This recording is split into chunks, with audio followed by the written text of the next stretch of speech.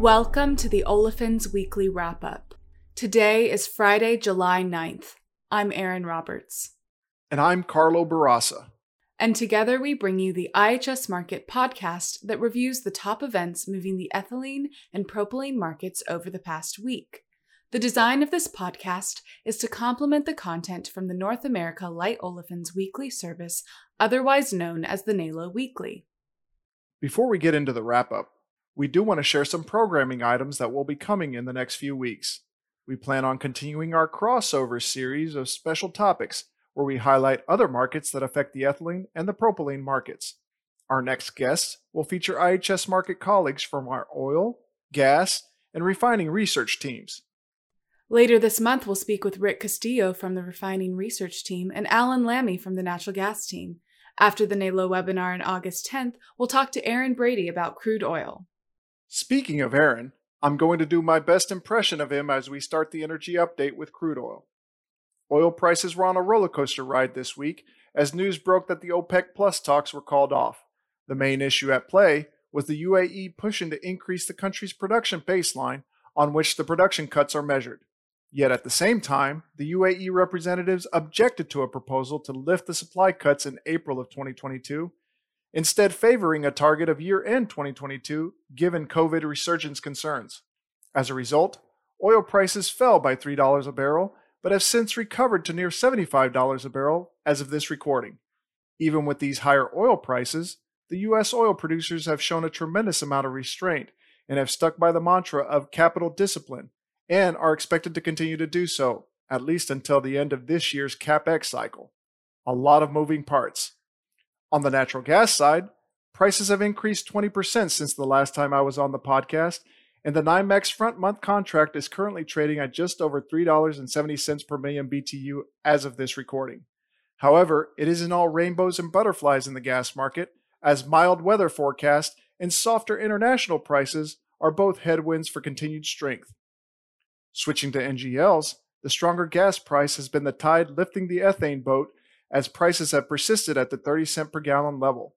Exports are increasing, and domestic demand is expected to ramp higher with the startup of 2 new crackers in the second half of this year. However, the biggest headwind for the ethane market continues to be the large stark overhang that will work to stymie any sharp price rise.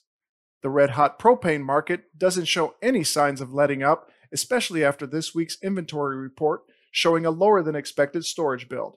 Concerns are starting to mount that the current market won't be able to build enough inventory ahead of this upcoming winter, especially with current stocks at the 5-year low for this time of year.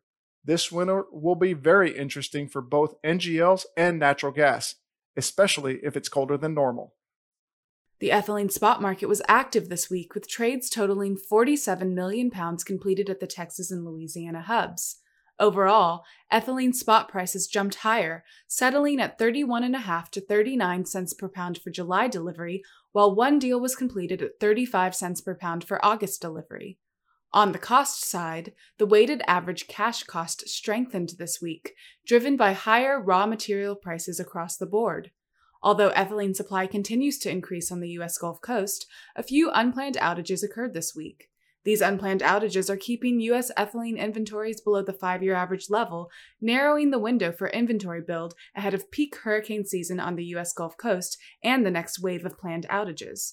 U.S. ethylene demand sentiment remains strong for July, supported by increasing derivative operating rates, order backlogs, strong export demand for available volumes, new plant startups, and inventory restocking with the start of hurricane season. The propylene market as a whole was lower this week as the relatively flat polymer grade action was offset by weaker refinery grade trades. Prices for polymer grade traded 3 times at 75 cents per pound for July delivery, with a total of 13 million pounds transacted throughout the week. Only 2 refinery grade deals were done, both at 25 cents per pound for July pipeline delivery. On the supply side, no on-purpose unit outages were reported.